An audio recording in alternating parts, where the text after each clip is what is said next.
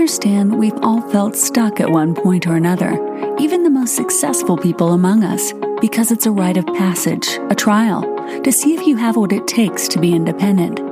The test is to prove that you deserve your destiny. Each week our goal is to bring you an inspiring story of someone who moved beyond their stranded phase and found greatness on the other side. Welcome to the Stranded Podcast, and this is your host, Jessica Hurley.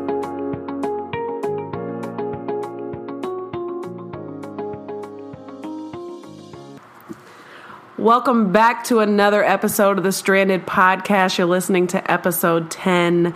Guys, if you've been following me this long, thank you so much for joining me on this journey. I hope every interview and everyone we've brought onto this show has been inspiring or helped you in some way, shape, or form, or been someone that you can relate to. If you are loving everything you hear, please make sure on iTunes you take a second to write a review, rate and review. And please check out thestrandedphase.com for more information on our guests. You can subscribe to our email list. I give a lot more inside content through my subscribed community, the Stranded Phase community. So please join us. I hope you're loving everything. And I just wanted to say thank you so much. We have gotten so much feedback and love about the episode that Chris Bruce and I, my boyfriend and I, we did together. And we had a blast doing it. And we're so grateful that sharing our personal life with you all could give you some inspiration, whether it be the way you treat your relationship or your spouse or your significant other. Being vulnerable is what I prioritize on this show. So I'm glad it was helpful and I'm loving the feedback. But today's guest, this one is personal for me. As you guys know, I just did my TEDx talk this week, and I really focused on sharing a message that's very personal for me and important, and it was the ripple effect of mentoring. And that's because my audience was college students, and I have a big focus on our future generation, focusing on mentoring one. Because I know the impact it has because I had a mentor of my own. And I've talked about it in episode 5 in my personal life, how I ended up moving in with my mentor when I was 18, and how much she changed the trajectory of my life. That was what I shared a lot in my TEDx talk, which we'll post to YouTube soon and on my website as well. And I really hope you guys check it out. I had a blast doing it. It was also one of the hardest things I've ever done. A lot of practice and a lot of preparation, but because I recently did that TEDx talk, my mentor, Jamie, came down to watch. And so while she was here, we wanted to make sure that we took some time to do a podcast episode and get a little personal. So I want to welcome today's guest, my personal mentor and literally sister, other mom, best friend, Jamie Baccari. Hello, everybody.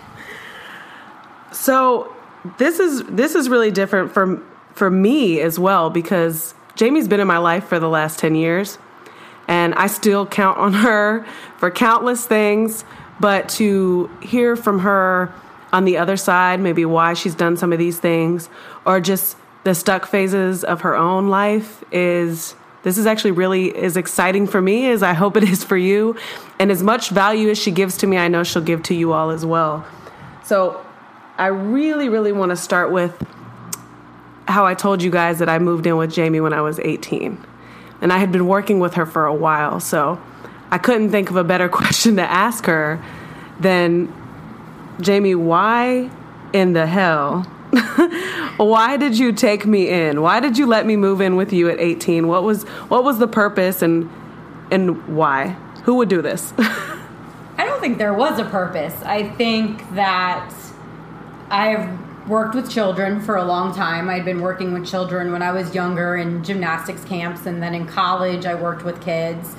And I had been with Parks and Recreation for quite a few years, so I'd built relationships with kids, and you were one of the ones that had gone from a participant in our programs to then working for us part-time to full-time. And I've just always had an interest in youth and their future, what they were going to do. And I remember having a conversation with you and you just not knowing what your future was going to be. And that just shocked me because For me, everything was always so clear. I had goals, ambitions. I knew what, when, why, where, how I was going to do something. And if I didn't, I just found the way to do it.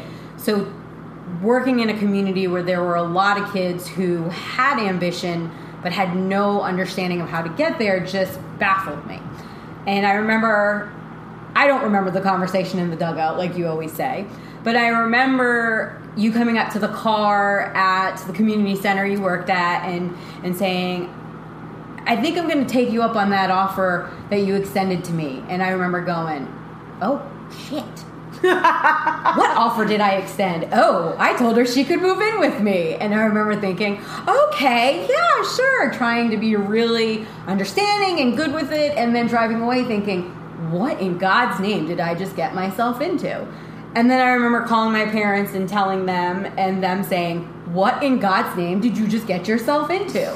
And I was like, she's a good kid. Like, she needs support, and she wants to go to college, and I'm going to help her do that. And she's been working for us for a while, so I know her, and it'll be fine, and it'll all work out.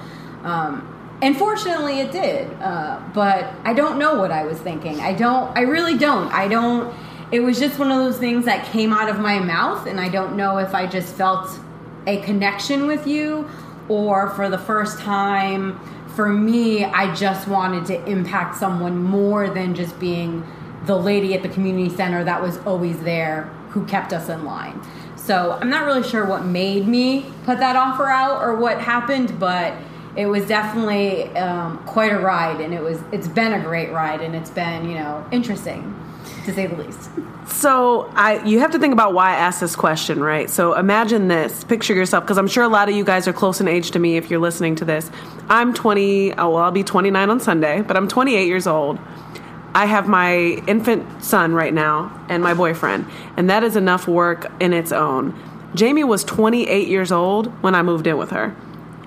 28. You're 28 years old and you take in an 18-year-old. Like, I really just want you guys to think about that. And that's why I'm asking that question, because I would never, ever take in a high school aged graduate like an 18-year-old. I wouldn't take in a high school student. Matter of fact, I wouldn't take in anybody that wasn't, I might, but I wouldn't consider taking anyone in that wasn't my child at 28 years old when I'm not fully established.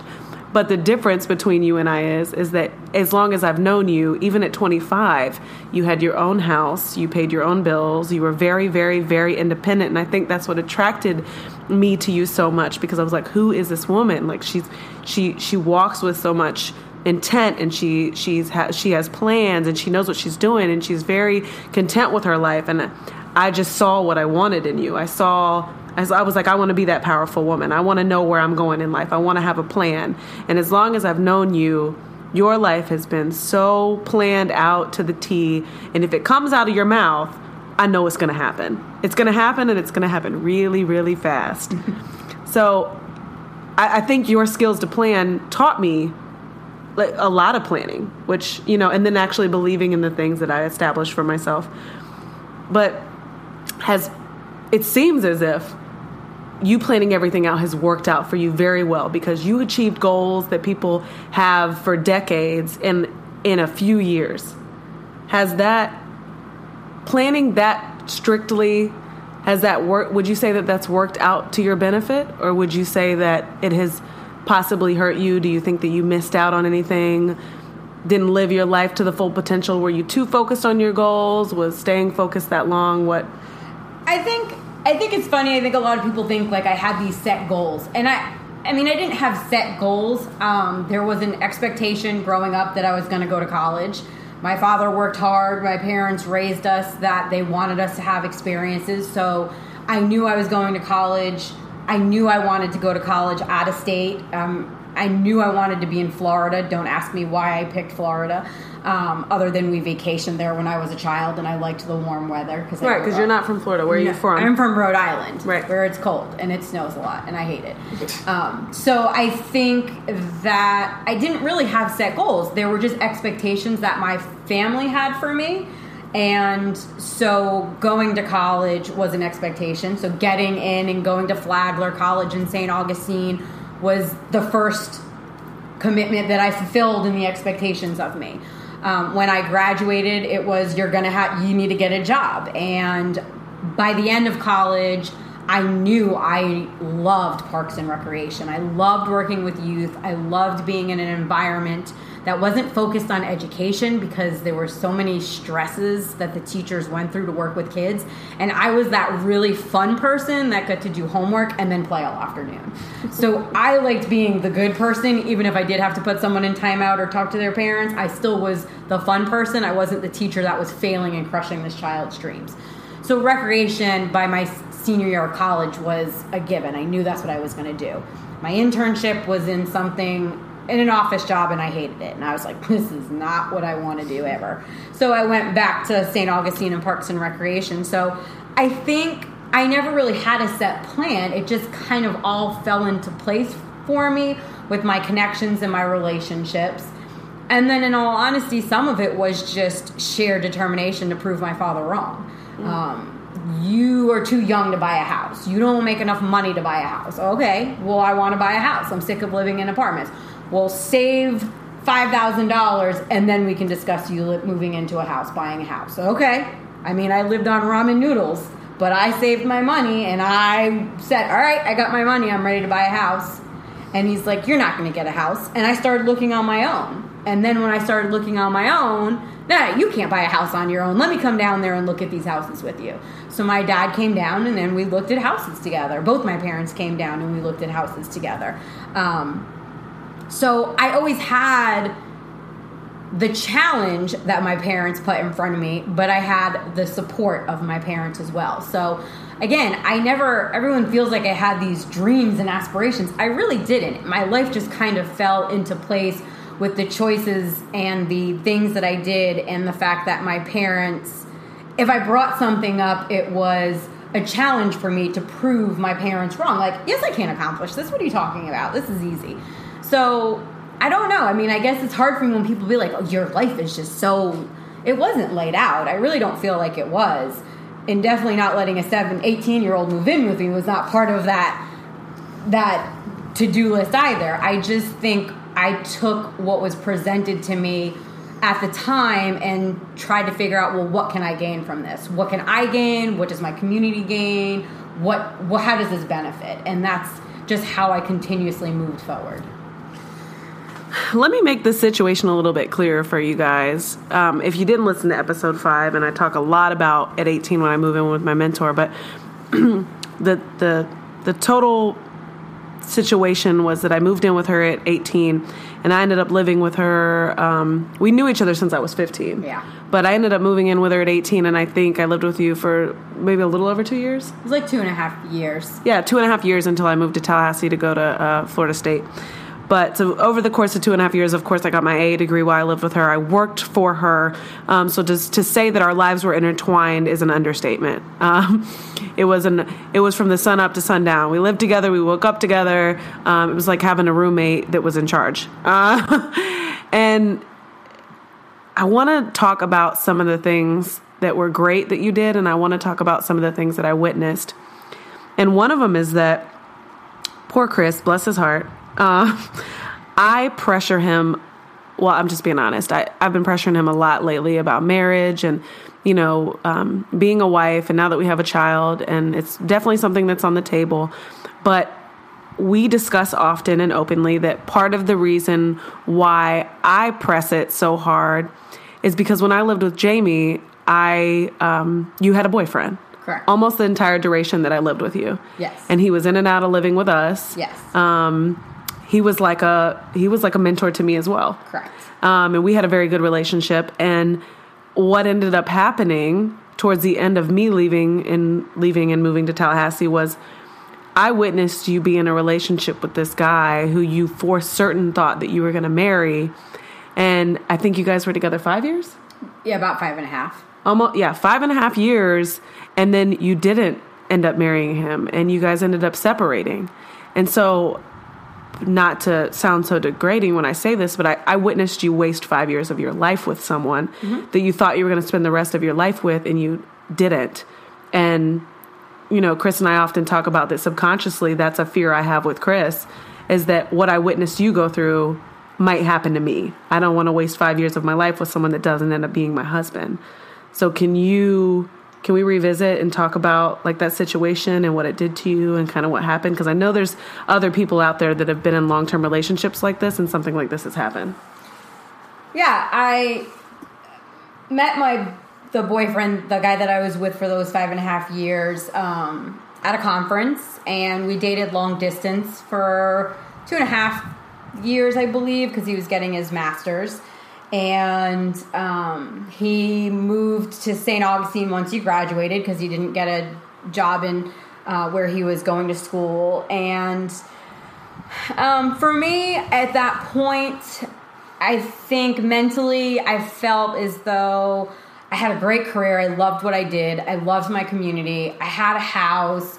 The next step for me was to meet that forever person, have a family, and start that next part of my life. Some of my friends had done it right out of college. I say all the time now, thank the Lord I didn't, because I would have been divorced. But I was ready. Like mentally, I was ready to be in a relationship. I was ready to be with someone to start a future and think about those goals. I really wanted that partnership. And long distance, we did well. I think we struggled, just typical long distance relationships, but the larger struggle occurred when he moved into the house. And a lot of the things that we struggled with was living together, just my quirks, his quirks. As you say, I am a very demanding person. And not demanding as in pick up your shoes, throw that away, do this. But if I put 100% in, I expect you to put 100% in because I want to receive what I'm giving. And I feel that that's how it should be in a relationship. Obviously, there's going to be times where someone can't give or struggles with giving. But ultimately, I viewed it as a partnership. And I think it was difficult to be a partnership when we were on very different levels. And for me, that didn't matter because I really wanted to empower and you'll get a job. And this was also at like the worst part of the economy. There were no jobs. Parks and recreation jobs, college recreation jobs were getting slashed left and right from budget cuts. So it was really hard to get a job. But I tried to always support and be there, and I carried the bulk of the weight when it came to paying the bills, going out, ensuring our life wasn't non-exciting because we didn't have the money to do things. So I really believed in like making this a relationship that was going to work, and ultimately we had a lot of struggles. Do you think part of it was because I'm just listening to the situation and now I remember it. I remember it vividly where, I would come home from work a lot of days and he was home before you because he was home all day looking for a job. And when you say that out loud, it sounds like someone's being a bum. Like when you say out loud, a man was home all day looking for a job, it sounds like, oh, what a bum. But he had a master's degree. He was looking for a job. He was looking for a job. And some of the struggles were that. You're home all day. Why are there dirty dishes in the sink? I worked all day. I mean, typical things that I think married couples, just couples in general, have. He would search for jobs and then he would hang out, relax, do whatever, which was great. But I would work all day and come home. And anyone that works with children knows you're exhausted when you come home. So I don't want to come home and do dishes. I don't want to come home and do laundry. I didn't even want to come home and cook. And 9 out of 10 times I was coming home and washing dishes, putting dishes in the dishwasher, cooking dinner. So it was stressful. And one of the things I did learn from this relationship too was learning how to communicate better. So, I struggled with communication. I grew up in an Italian household. Communication is screaming at each other. You can know the level of anger based on the loudness of the screaming. Yes. And the tone in the screaming. So, a lot of communication was loud communication. People used to always ask me why I let Jamie yell at me like that. And I'm like, she's not yelling. She's just talking. That's how she talks. Right. So it's hard for people to get past that. Like, until you really know me, you don't realize I'm not yelling. You'll know I'm yelling. Trust me. Mm-hmm. There's a big difference. So I think that we just struggled to find our equal grounds. And I don't feel like and I don't know because I'm not him, that I ever threw in his face that I owned a house and I had money and I paid the bills. But I think ultimately that was one of the biggest struggles that we had between each other. It was a check off of, you have this, I don't. We're not equals until I have what you have. And that was a constant conversation that we would have. Because I would always say, but what I have is yours. This is ours.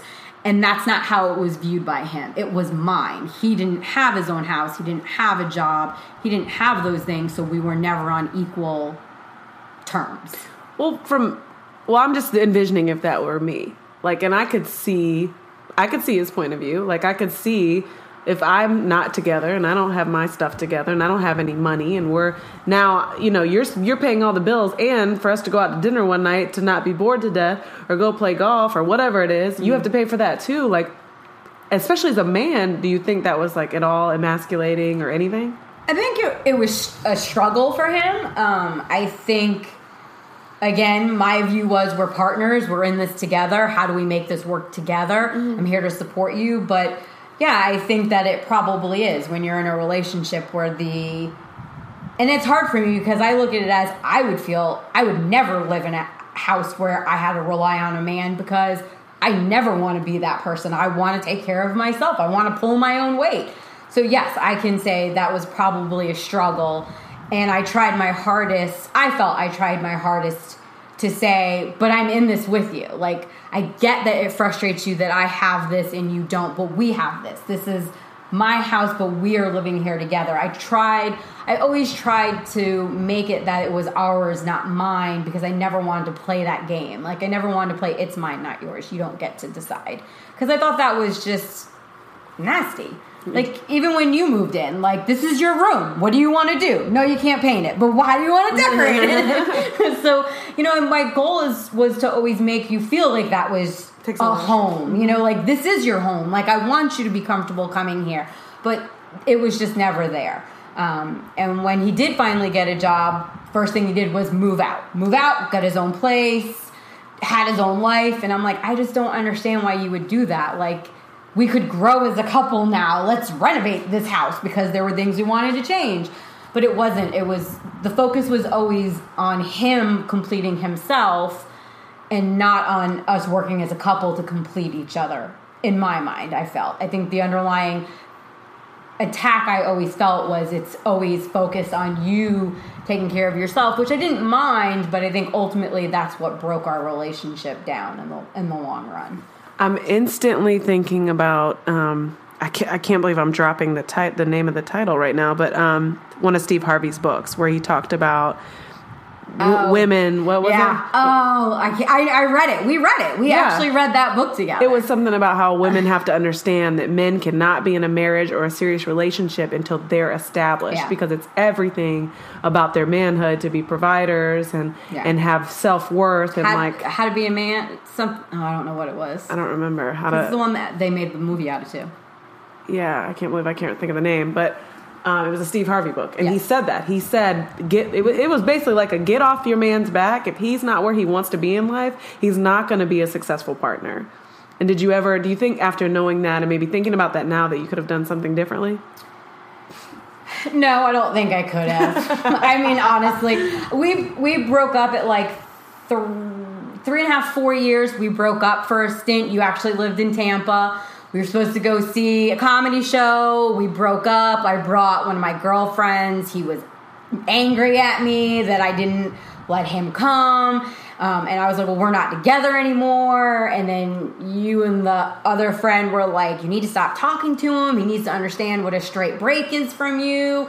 And I just was never able to do that. So, and ultimately, I couldn't have fixed what he needed to do on his own. He needed to do it on his own. I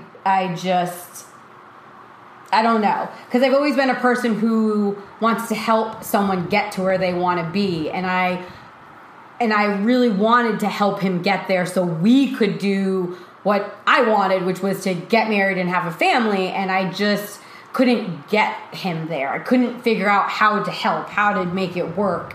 How to fix what he couldn't do or get. but I was still being heavily relied on emotionally.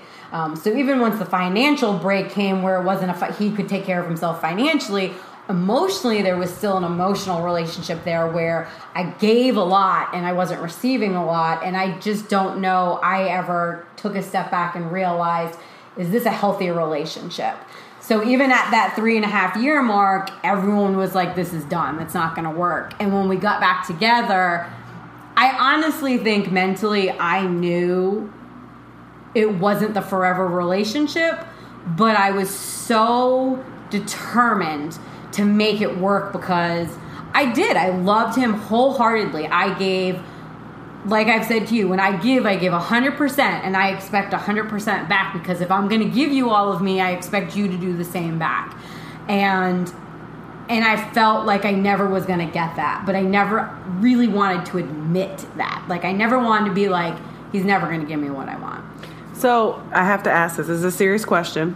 What, because I'm thinking of all these goals and how you plan, and I know you said you don't really plan your goals, but when you have a goal in mind, it is a never ending fleet to get there. Like, right. You are going. And I'm thinking, do you ever think for a second that maybe you were so laser focused on getting, we've got that end goal in mind, which for a lot of us women, it's, okay, I've accomplished everything. I got a great job. I've got money. I got a house. I got what I need. I just need a man and a kid. Like, I need to be married and I need to have a child. Do you think at any time you were so laser focused on that one, it was so hard to really look at the health of the relationship, and two, that maybe you were so focused on it, you weren't truly focused on his needs and maybe more focused on just getting him ahead to where he needed to be so that you could get married and have a child? I don't know if it...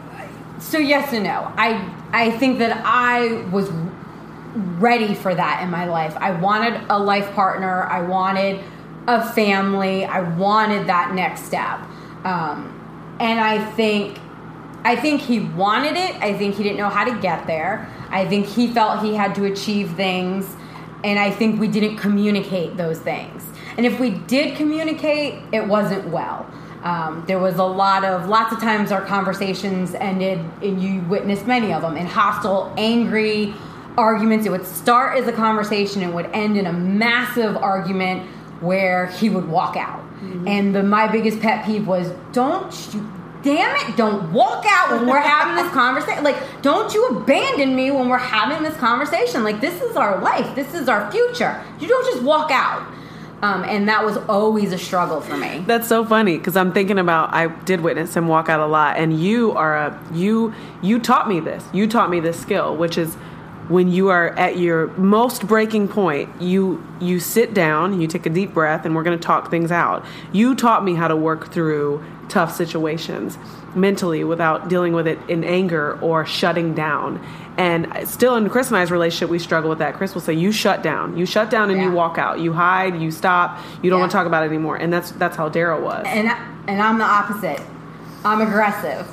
I'm very aggressive. Yeah. No, let's keep talking. Let's keep having this conversation. Let's get it. I don't care if we take a 4-hour break in opposite ends of the house.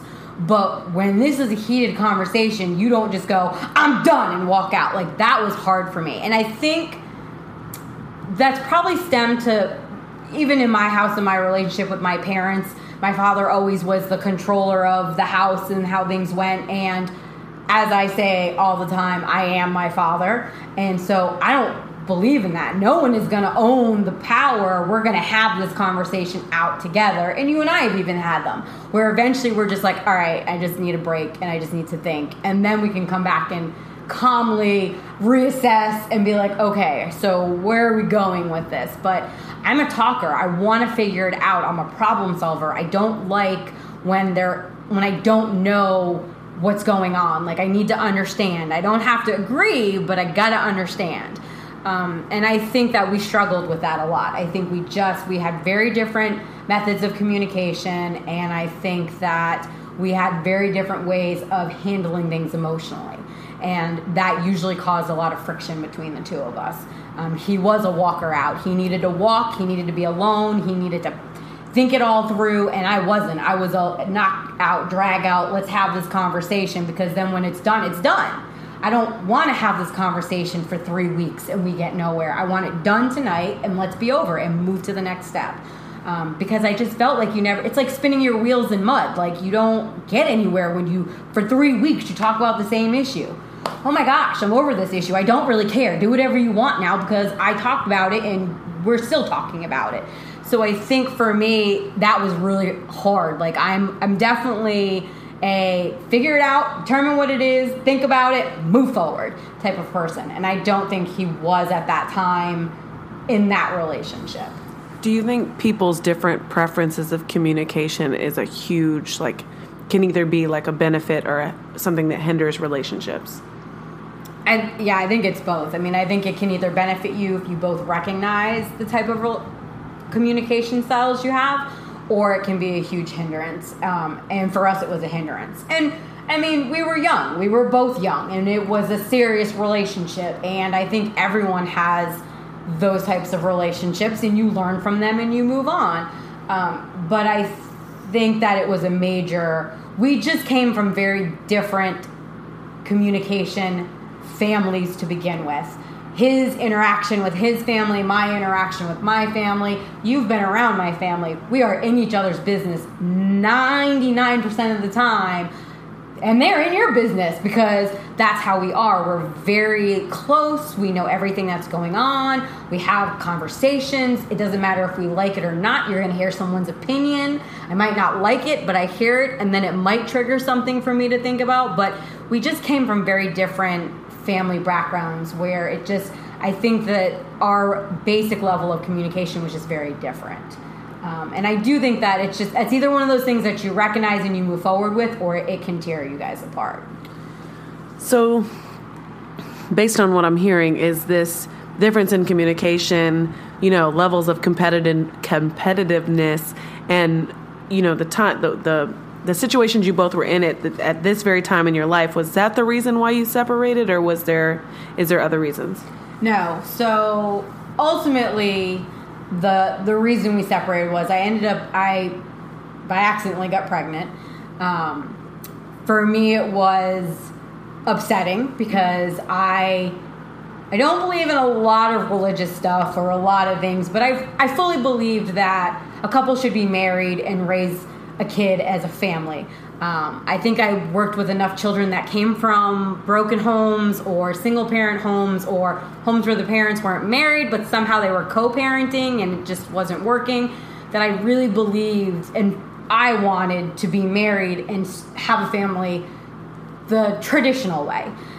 So for me getting pregnant, I was devastated. And it's really funny because I really wanted a kid.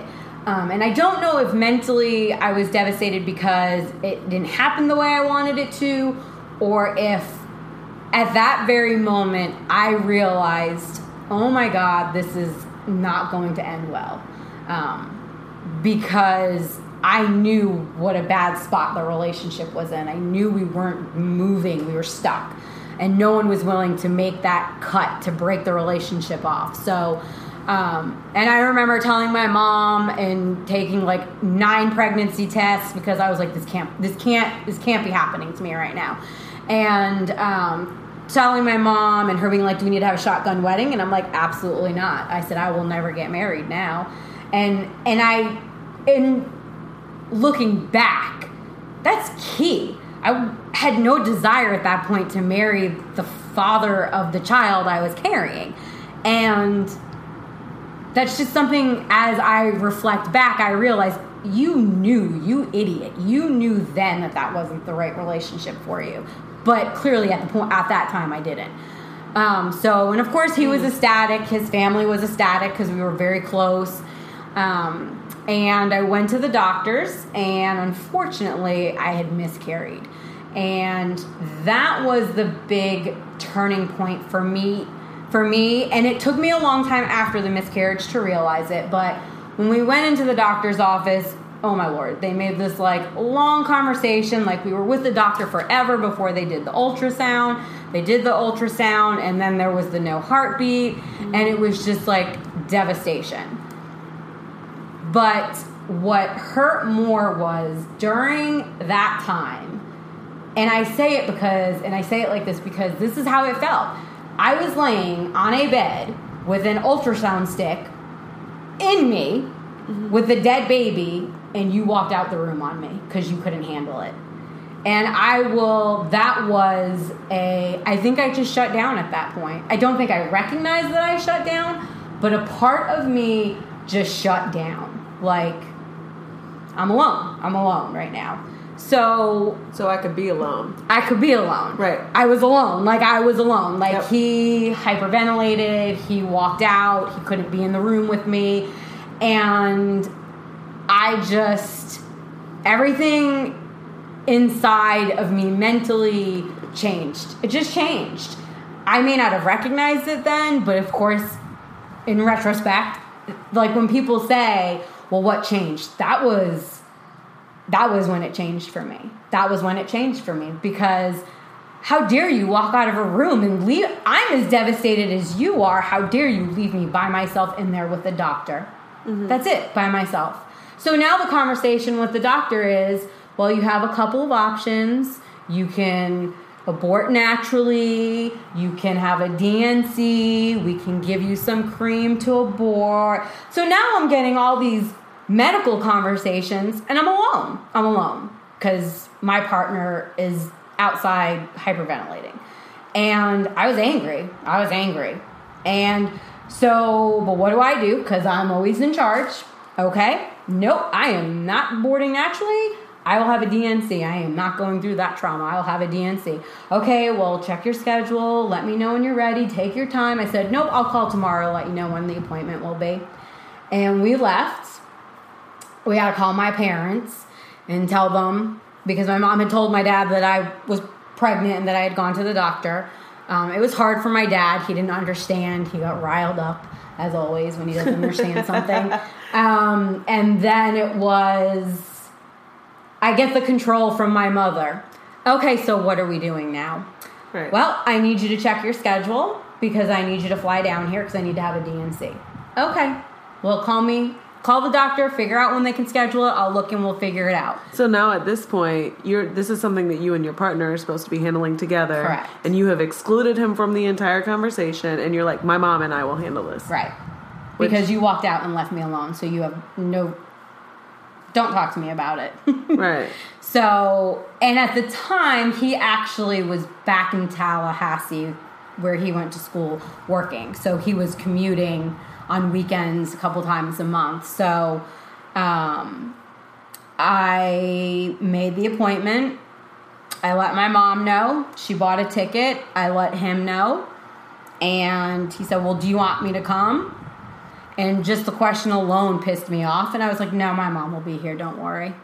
Right. Like, yeah. I was like, what do you mean do I want you to come? They're about to scrape our dead baby out of me. No, I don't want you there. It's not a big deal. I'm fine. Good. That's the real Jamie that just came out. Like, I was like, are you kidding me right now? Like, are you kidding me right now? So, and I respect that he may have different ideas and views and opinions on how it all went down. But that's how it went down for me. That's what I remember. That's how it impacted me. And I respect that he might have a different viewpoint of that. But that was, my mom came down. It happened on a Friday. She stayed. It was a long weekend. She stayed. We went to the beach. I relaxed. I kind of zoned out, did my own thing. She left. I got really sick. I got a kidney infection. So then I was in a lot of pain. And I was alone again. But we were still together, per se. But I think that was it for me. Like, I kind of shut down. And I even got a little irresponsible. Like, how you used to do, self-sabotage. Like, I got really irresponsible. Because they tell you, like, they tell you not to have sex or unprotected sex because there's a possibility you could get pregnant. So, of course, I was just being reckless. Even though I knew this wasn't healthy and wasn't what I wanted, I just was... I remember we went to his family reunion and we were having, unprotected sex, and they told us not to. And I'm like, whatever, we're fine. Nothing's going to happen. And we'd been together so long, everyone was like, oh, where's your wife? And I'm like, oh, I'm not his wife. There's not a ring on my finger. Like, I was just very bold and rude about my emotions, and I had not been like that, like not around his family or anything like that. So, and this was during the summer. So it was like June, July when this happened. So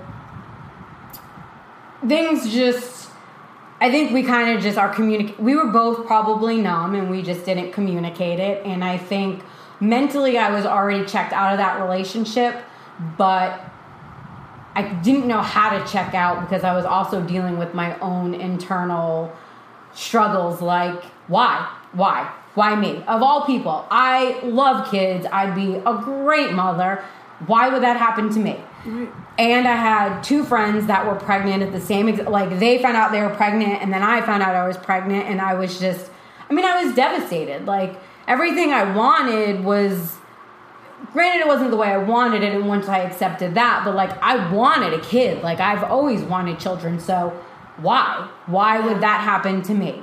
Like, right. Of all the people, I could have raised that child alone. It would have been a strong child. I probably wouldn't have struggled. Why would you take that opportunity away from me? So that was hard for me to understand, to communicate, so then the relationship just continued to deteriorate, and I ended up going and getting therapy.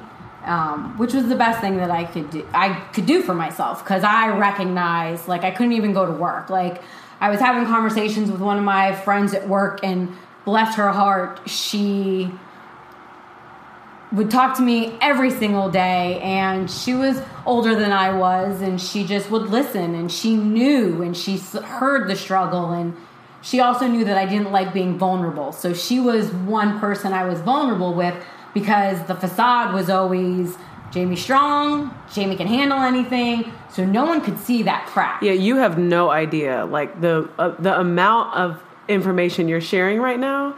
I've known you for 10 years, and this level of vulnerability, like, we talk a lot. Yeah. But it's about me. Yeah. Jamie requires that I be very vulnerable about myself with her, but I don't get this side of you. I don't get the truth very often. It's not that you hide these things from me, but it's that we don't talk about how you feel about things. Right. Well, I talk about it with my family a lot. I think I have that relationship with my mom. I have it with my brother. We're a very close family. I have it with my aunt, with my cousin. And I think that, even my best friend from high school doesn't know the extent of what I'm sure she can imagine. She's a psychologist, so I'm sure she knows. But I kept it for me, it was a family issue. And I think with you, my relationship with you was, I just didn't want to expose you to that. Like, and I don't think I understood it either. I think it was hard. Like, I was processing more than I even could comprehend. So it was hard for me to express that. So then when I went to therapy, it was just like you said in your podcast, your talk, it was someone who had no clue who my significant other was, who I was, what my role was in the community, who just listened to me. And it was really funny because she was like, no, you fully understand what's going on in your emotions. You just need to make a decision on what you want to do. And I just looked at her and I bawled because I was like, I don't know what I want to do. And she called me out on it. Yes, you do. You just don't want to say it out loud. And because it was admitting that this relationship failed. And I don't fail. I don't ever. I fail, but I don't fail at relationships. I don't fail at being supportive to people. That was what I prided myself on, was I work in a community where these kids can rely on me. I don't care what time they called me. If they called me at 2:00 in the morning because they were scared because their parents were not home because they were doing something, I always gave them, here's my telephone number, my cell phone number. You call me anytime you want. I don't care. I'll come and get you. I always prided myself on being that person that would be there for people. And all of a sudden, this relationship and we were really good at faking it. This relationship that everyone thought from the outside was like a solid, we were like a power couple. Like, look at them. They're strong. She's independent. He's 6'3". Like, wow, they're this power couple. We weren't. We were a horrible, destructive couple.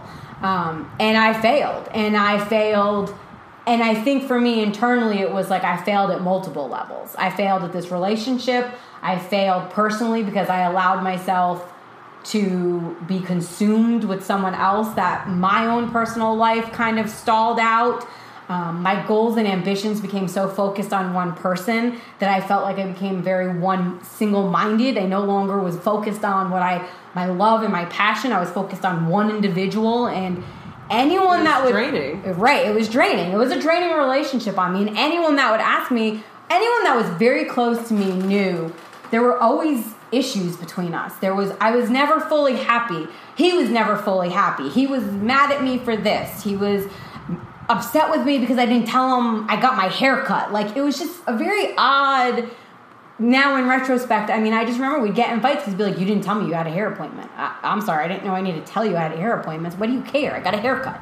Or, why didn't you tell me you had a doctor's appointment? I don't know. This is going to a gynecologist. What do you care? Like, I had a doctor's appointment. But, so it was very odd. Like, there was always this tug of power and who had it. And so, I think ultimately when I was sitting in that room with that therapist, like, it was like this overwhelming, like, how in the hell did you just put yourself in a 5.5-year relationship that should have ended 3 years ago? And you know it. Like, you knew it. And damn you for your stubborn persistence. You knew it 3 years ago. So, that was hard for me. And then the anger set in. So then there was a lot of anger. And the therapist looked at me, and I went for like 3 or 4 months. So now you're looking at, okay, so we're leading into like November. So the therapist's like, all right, so you need a deadline. What's your deadline? And I said, January. And she said, why? I said, well, you've got Thanksgiving.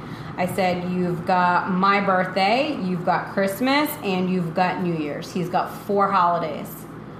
And ML King, because we had started dating, like that was our first like big weekend where like we spent a whole weekend together. So I'm like, you've got like 5 weekends that you could propose, because still I was in that mind of this is who I was going to be with, even though it was like this dual craziness. Like, I knew this wasn't a healthy relationship, but I still was determined, like, this is who I was going to be with. I was still dedicated to making it work, even though I knew it wasn't healthy. You have an opportunity to salvage this.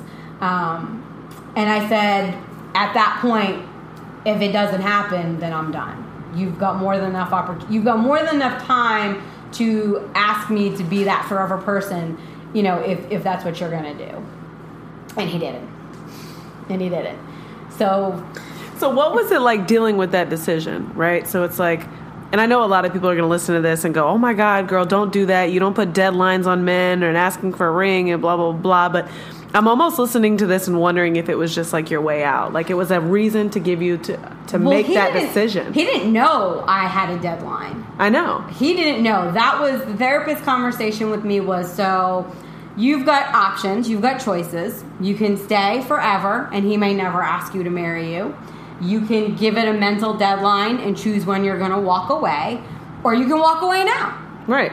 But do you think it was like really, in real life, it was a reason, like looking at it now, could it have been a reason for you to give yourself to walk away from this? I did, because, I mean, again, 5.5 years, I did love him. I mean, I can honestly say that's the first person that I had given myself to 100% and was willing, good, bad, I was going to take it and be with that person. And I was attached. I mean, I was very attached to the family. I mean, I loved the nieces and nephews, his parents, his siblings. It's hard to walk away from the family sometimes. That's the hardest part. It was. So, I was losing a whole second family that I had been with for 5.5 years. And I mean, extended family reunions, grandparents, aunts, uncles. So, I mean, it was a divorce. It was a divorce. Our relationship lasted as long as some marriages do these days. So it was a divorce. So I understand how married couples who go through this, especially when you have a great relationship with the extended family, but maybe not a great relationship with that person you're married to or in the relationship with, that's like you're losing a whole part of your family that you've become accustomed to being with. And I had that conversations with his sisters. That was our last Christmas, was with his family. They rented a house and we all spent Christmas together. And I don't think had told his sisters what had happened. His mom probably had, but no one talked about it. No one asked. No one brought it up.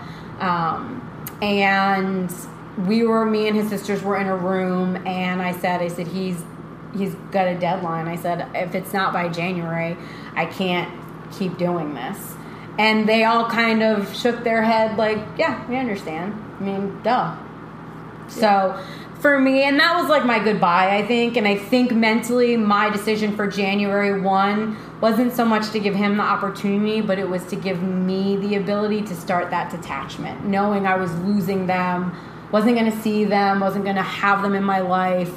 So I think for me, it was what I needed for my separation. And I was a coward when I did it too. Oh, I was a coward. I did it through text message. Like we were arguing back and forth through text message, and I was like, you know what? I'm done. I can't keep doing this anymore. But most of our conversations at that point were text message because it was already over. It was already over. So it was, I don't want to talk to you and get into an argument. I'll just text you. Like, I was tired. Like, I didn't want to deal with it. So, yeah, it was total cowardness. Oh, totally. Yeah. Yeah, it was BS. I know that was bullshit, but I was like, that was the only way it was going to work for me because emotionally I would have never gotten through that conversation with him. And it would have been hard. And I would have second guessed, and I would have been like, is this the right decision? And I just had to do it. So we separated at that point, and I did as much no contact as possible, which the therapist had to help me with. Because he was going through some traumatic stuff at work all of a sudden, and he would be texting me. And so it was hard, and I really had to shut down. And that was hard for me because I'm not that person. I'm not the person who, when you cry for help, I don't help you. I don't do that. I don't like to be that person. Right. So that was hard for me, but I did. And then he reached out and said, let's meet, let's try to work this out. And I said, okay, fine. But it just was different for me. It was very different for me. I had lost respect for him when he walked out of that doctor's office on that day they told me that I miscarried. And I think for me, that's all I saw when he was in front of me, was the man who left me alone.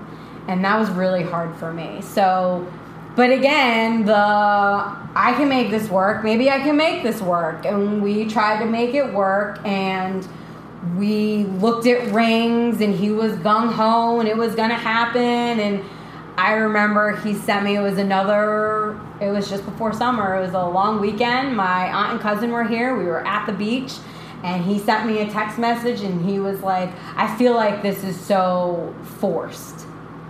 And I remember thinking, and I texted him like, then I guess this is done. I said, you can come and get your stuff next weekend.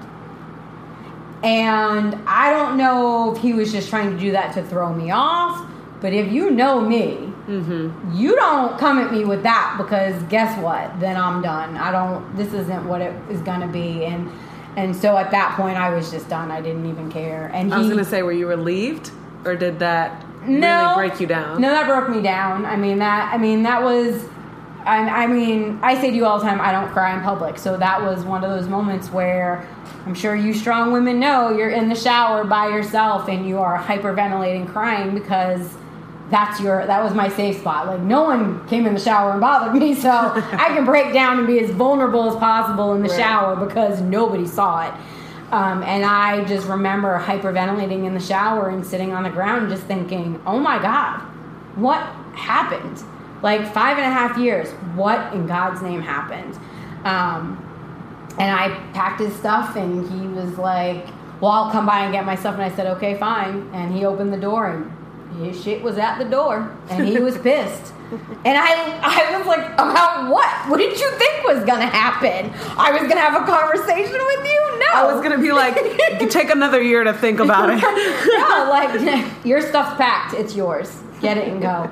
And that was it for me. But that started such a long cycle for me of recovery. Yeah, it was a really hard recovery. So before we get into that, I want to back out of this whole situation and just looking at it as a whole. How long did it take you? Because it took you a while to get out of this relationship. Right. So how long did it take you to fully to revisit dating again, to recover? Because I know parts of you never fully recover when you take a piece of someone when you leave them, but. Right. How long did it take you to recover and get back to you and be able to date again? And how long was that whole process? So for me, it was a complete rediscovery of myself again, because I was part of a pair and I didn't know what it meant to be alone anymore. Everyone, where's Daryl? No, we're not together. Sorry. So it was a good year of having it thrown in my face. And so that was a hard year. So it was nope, we're not together anymore. We're not together anymore. So it was a year of repeating myself of being, no, I'm single. Yep, 35, single, no kids. Yeah, I'm a failure. Sorry. Didn't get everyone what they wanted in life, which was marriage and a kid. So it was a year of that. Then it was a year of just straight anger. I mean, just anger. Just angry, mad. I remember, I have to talk about this. I remember when I was living by myself. I lived by myself for quite a few years before I met Chris.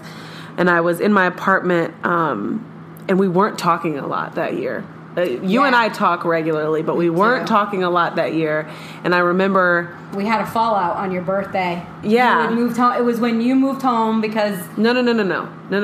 I had moved back here. I was living in... But it was just after you had come back to St. Augustine. You were home for your birthday. We had a huge falling out. Then you got the job back in Tampa, Sarasota, wherever. You moved back down here. No, this is another time. I'm talking about when I lived in Countryside in that one-bedroom apartment, and I was on the phone with you, and I think it was your birthday. It was something. No, that was right when I started to. I had a breakdown on the phone with you. Yes. Yeah. Yeah. No. So You were so I could. You were not you. Yeah. I was I don't even know who I'm talking to. And what was freaking me out the most is that you've always been my backbone. Always. As soon as I'm about to break down or shit's about to hit the fan, I pick up the phone and call Jamie. Yeah. And when you're talking to me the way I talk to you, I'm well, I don't know what to do. I don't know how to support you. I don't know how to be there for the strongest person in my life because you're the strongest person I know. So what am I going to do? Feed you the shit you feed me? I don't know what to do. I don't know how to be there for you. And we literally had a fight because you broke down on the phone, and it wasn't a crying breakdown. It was a screw everyone, screw this. Right. Because I was done because your birthday was that year. That was all the same year. So your birthday was that year. You'd moved home.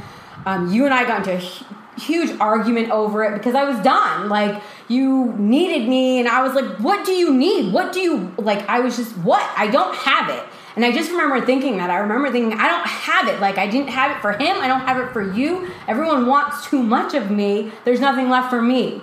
And so I remember feeling like that. And then you still carried on a relationship with him.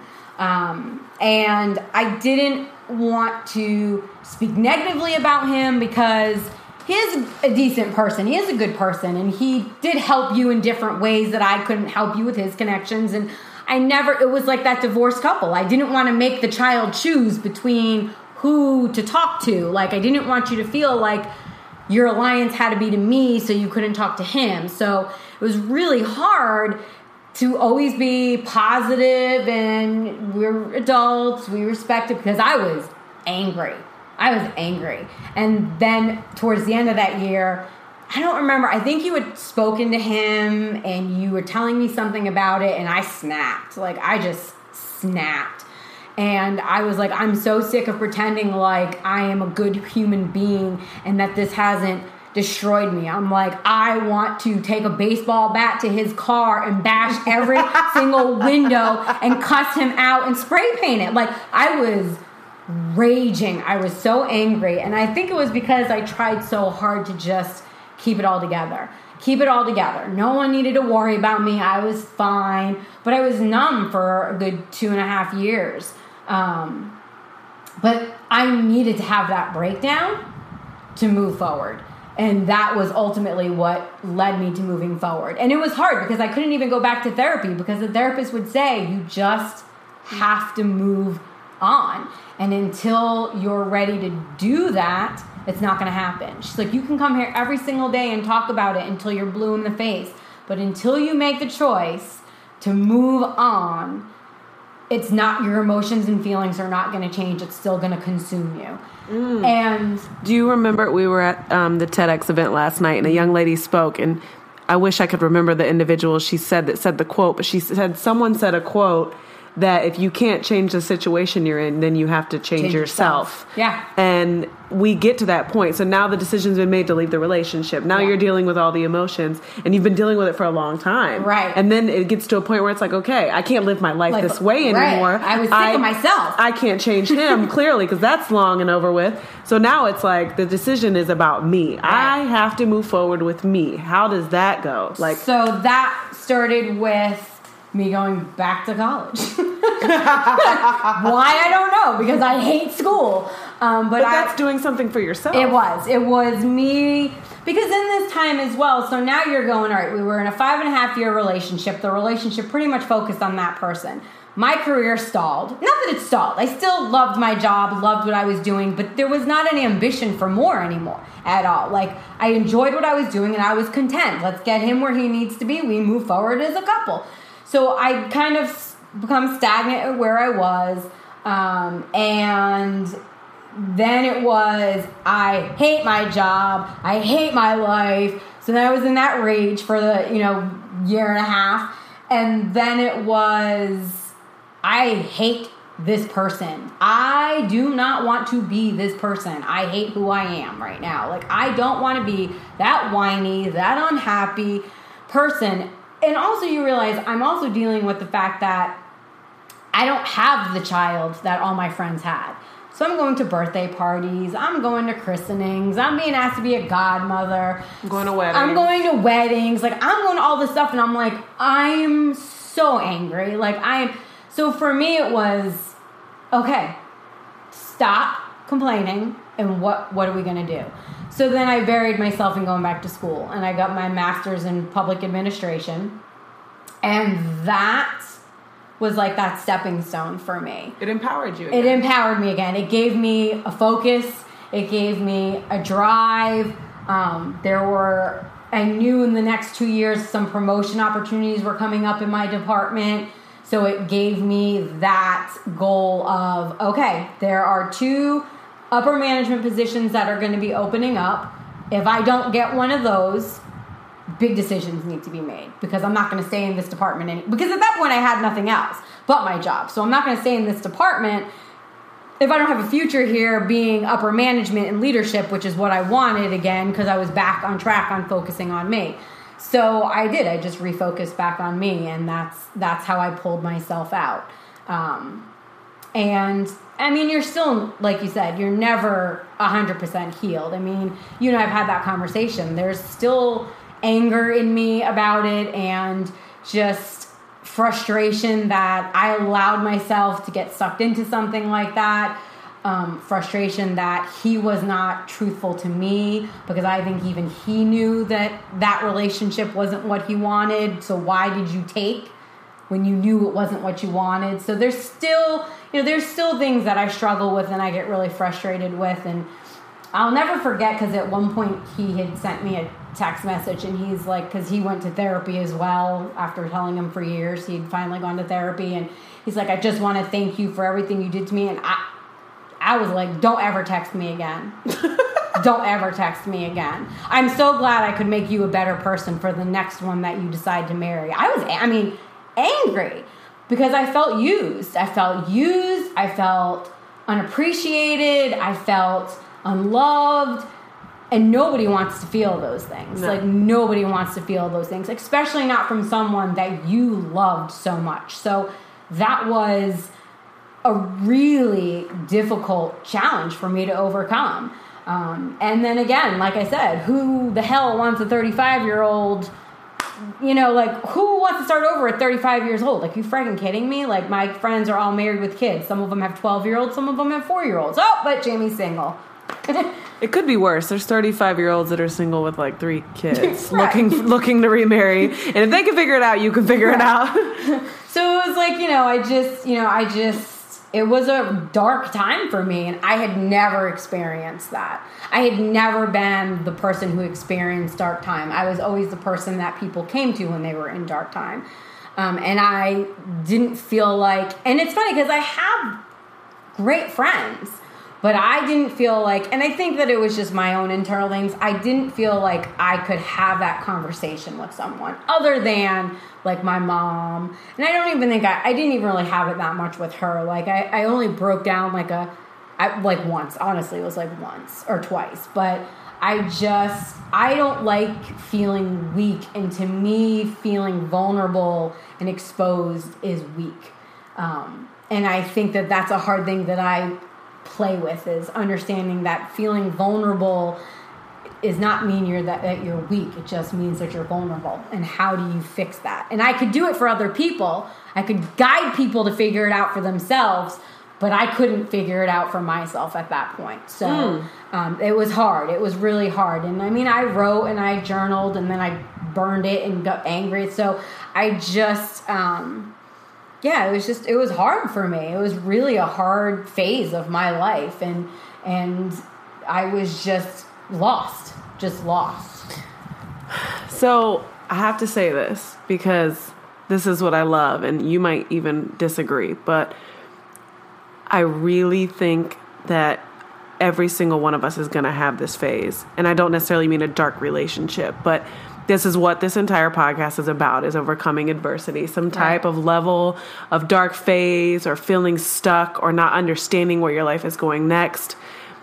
This stranded phase in our life. And I personally think that you are really becoming the best version of yourself. And I've always thought you were the most powerful, amazing, inspiring person in my life. But watching you go through this, which scared the crap out of me because I'd never seen you like that.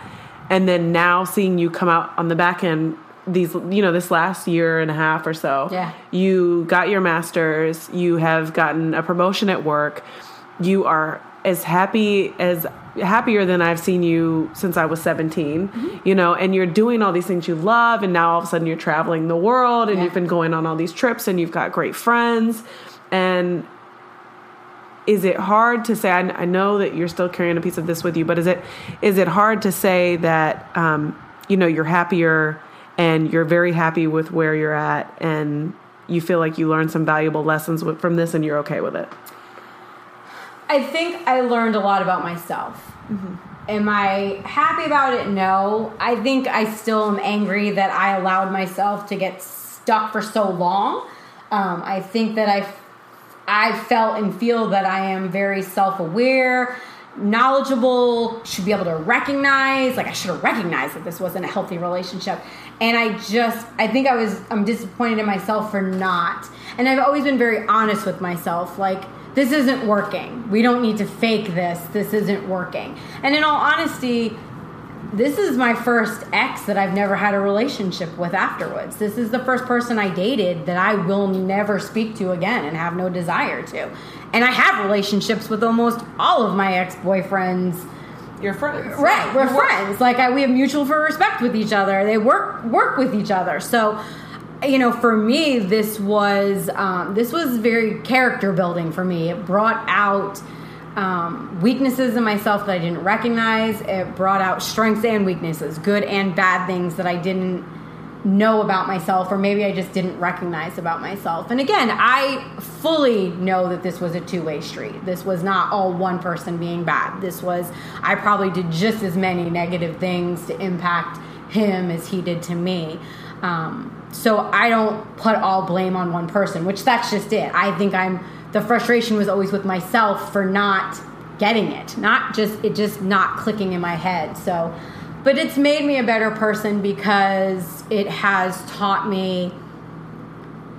It may or may not have made me a better person. And we had this conversation earlier, is that I don't know if I'm going to be great in relationships. I'm in a great relationship right now, and I really love the person, and we have mutual respect for each other.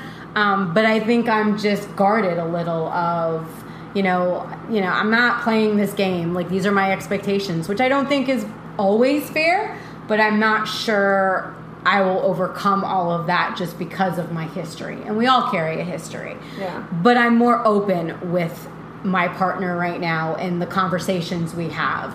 And I think for him, he respects my success individually, and he's proud of it, which is a first. It's not a challenge between us. He's like, make that money, breadwinner. And I'm just like, I work for local government. Let's correct this phrase. I don't make that money. But you know what I mean? Like, he prides on the fact that I am devoted to my job. I am strong. I am willing to work hard and make the money, and I want it, and I want nice things, and I don't care who works, but we're going to work, and we're going to be the best possible partners there can be, because I want big things and he wants big things, but we want them together, which I think is the thing that I've realized in this relationship is when he calls me for advice or he calls me to talk to me, and I give advice, it's not hostile. It's, I didn't think of it. Okay, yeah, that makes sense. All right, I might try to do that, implement that. Or it's, no, you're wrong. You just don't understand the military. Okay, fine. Don't talk to me about it again. Okay, fine. But then that's it. Like, so we have a balance with each other. Like, we don't hold grudges. Like, I'm not a grudge holder, but we can have a intense conversation, and then we can be talking about football. Like, so it's just a nice balance for us because nothing is taken personal. And I think that for me, that's really important. It's key to me, is that it's not, nothing I do is ever a personal attack on the person I'm with. And it's nice to have someone who realizes that I'm only trying to help you be better, and you can help me be better. So it's just nice to be, I think, in an equal relationship right now. So I'm realizing this is definitely the relationship episode. And I just think you said so many powerful things just now about how the decision has to be yours to move forward. And you have to take so much ownership in realizing, like, the health and the status of a relationship that you're in. And I think that's something that women struggle with a lot is, myself included, is we'll stay in not my relationship now, but we'll stay in a relationship for as long as we can hold on to it and expect dramatic change. And, it's like that. It's that forever quote that we all know. When someone shows you who they are, believe them, and we know in our relationships who our significant other is. We know where this is going. We know the health. We understand it. We just won't own it. Right. We don't want to own it, because the second you own something, what do you have to do? You have to make a decision. You have to move forward. And if I own that this relationship sucks, well, that means I have to take responsibility for getting out of it. And that includes hurt feelings. That includes money. That includes stress. That includes problems. That includes anger and fighting. Well, let's just wait this thing out a little longer, and maybe he'll change. Maybe I'll change. Maybe we'll work this out. Maybe 6 months from now, I'll have a completely different view on this relationship. And 9 times out of 10, that's never what happens. And what I'm loving about this conversation is we are acknowledging how strong women are. And it's just in relationships that we have to be, and I'm not saying that everyone isn't, but it's in relationships that we have to step up and be willing to have the same strength we have as mothers and as career-driven women or business women, or, how we are in our friendships. We have to be able to take the same leadership and ownership in our relationships with our significant others. And then the powerful decision you made to move forward is we can't stay stuck. Yeah. We can't stay stuck. And it's hard not to. It's hard. Yeah. Especially, I think, when you're very strong, you feel as though you're a very strong individual and you know how to make decisions and you know how to move forward. When you get stuck, you don't even recognize the tools to move forward. And it's hard. I think the hardest thing is recognizing that you're not as strong as you thought you were, you're not as tough as you thought you are, and that you've been broken down and now you have to bring yourself back up. It's hard to ask for help, isn't it? It sucks. But I talk a lot on all my episodes about what Jamie mentioned, and that's being okay and open to therapy.